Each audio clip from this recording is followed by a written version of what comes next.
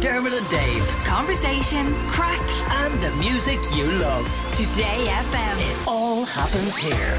Today FM. Yeah, this is really interesting. Have you ever looked at someone you've met before and not been able to recognise their face? I'm not talking about coming home after a few pints.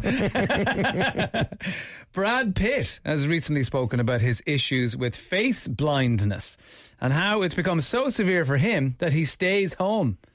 Probably the fact that he's probably one of the most famous people on earth adds to that as well. But Sabina Brennan is a neuroscientist and the host of the Superbrain podcast, and she's here to explain it all. Good morning, Sabina. Good morning, and what a beautiful morning it is. It certainly is. Lovely to have you on the show again. So, can you explain what Brad Pitt's condition is, face blindness? How severe can it get, and do more of us have it than we think? Well, you know what? Brad hasn't had an official diagnosis. He just says that he actually has trouble recognizing people's faces, particularly when he's at parties or in social situations. Look, agnosia is an inability to identify and recognize things or people.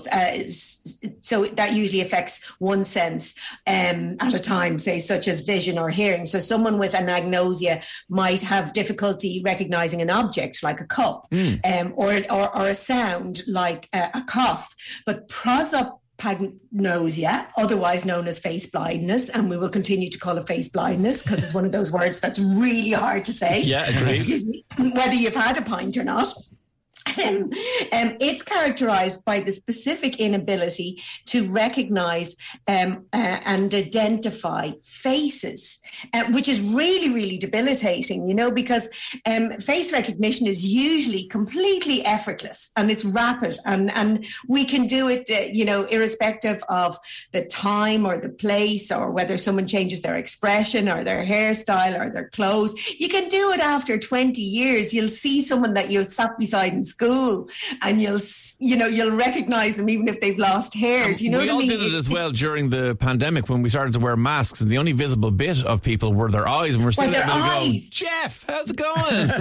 Yeah. I mean, we are absolutely brilliant at it. Like our visual expertise for faces, it exceeds our ability for recognizing any other type of object. And that tells you how important it is for us as human beings, because we depend totally on social interaction and our ability to recognize the subtlety of facial expressions, etc.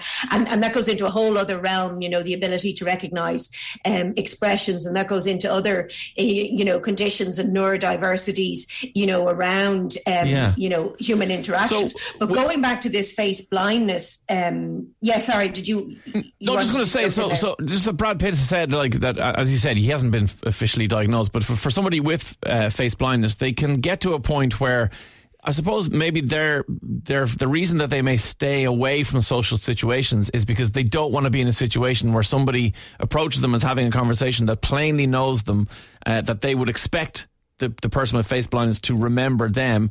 They could work with them. They could be their, I presume, family even. And they know if in that situation they won't be able to remember who that is, and therefore it causes them stress. So someone who has face blindness won't actually be able to recognize even a family member.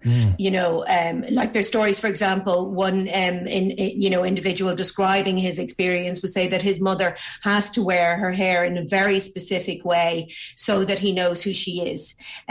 He has brothers that, he would have ways of recognizing them, but if the two of them were in the room together, he can't tell who they are. Some people with face blindness can't recognize themselves in the mirror. So it is a very, very severe. That's why I'm kind of saying, when Brad Pitt says he just can't recognize people at parties. So there's two types of face blindness. The first case was first described. I find this stuff fascinating. I hope your listeners do too. I'm not boring them to tears. But 150 years ago, the first case was recognized. But the in-depth study of it started around 1947 when a doctor started to just describe it in detail in soldiers who had sustained brain injury during the war.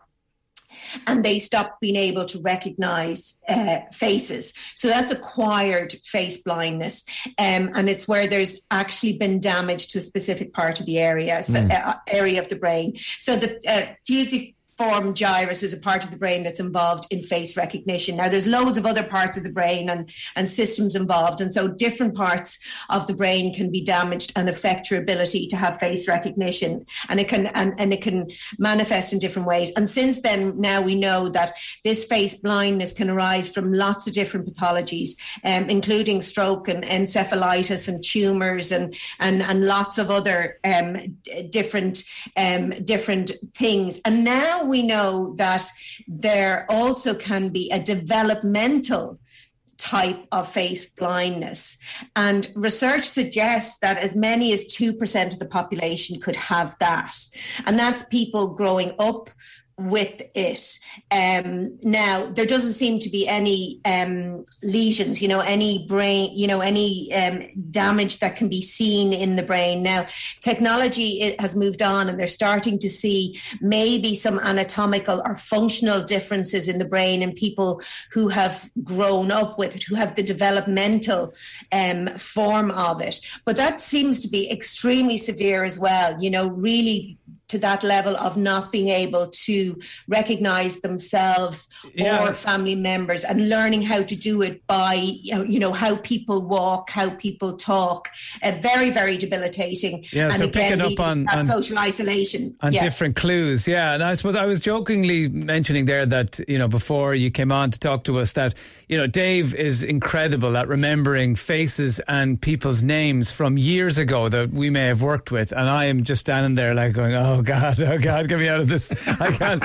And if I meet someone out of context, that's really hard for me as well. So say I used to work with someone in a certain scenario, but then I meet them, at a social function or at the beach. Yeah.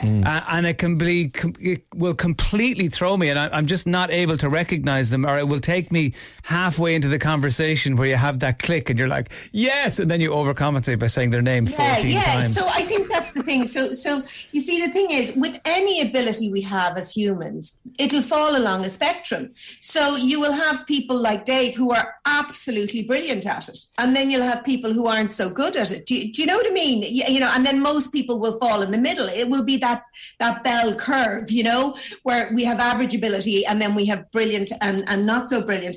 And that's kind of where they're in, from the research perspective, they're kind of sort of saying, that 2% of the population that they're saying may have some form of face blindness, that's probably overlapping with actually people who are just not very good at recognizing faces. Yes, so they actually don't read. Do you know what I mean? Yeah, one of them is an actual condition and one of them is just one is a condition and one is just someone who's pretty crap at recognizing faces. Sabina, there's a couple of texts. Perhaps, if I can just get... that's what it is with Brad. Possibly so. In social situations, he's just really bad at it. There's a couple of texts here I'd love to get to really quickly. One is, can you ask Sabina if face blindness is associated with being born prematurely? I was told this years ago and I was born prematurely and I do have face blindness. I wonder if it's true. I can't specifically answer that question, but it could be a possibility. Excuse me, because it is it's considered a developmental disorder. Right. So that could be possible, although there is a genetic element. It's considered, it is seen frequently in families. I can't, because I'm not an expert in face blindness. I'm a neuroscientist, but it would be worth they're following up. But it is a possibility. And then the second one is, where can you go to actually have someone tested? Someone says, I'm listening to Sabina. I've been looking for years to have my son tested for face blindness, but I can't find anywhere. Can you please advise or help?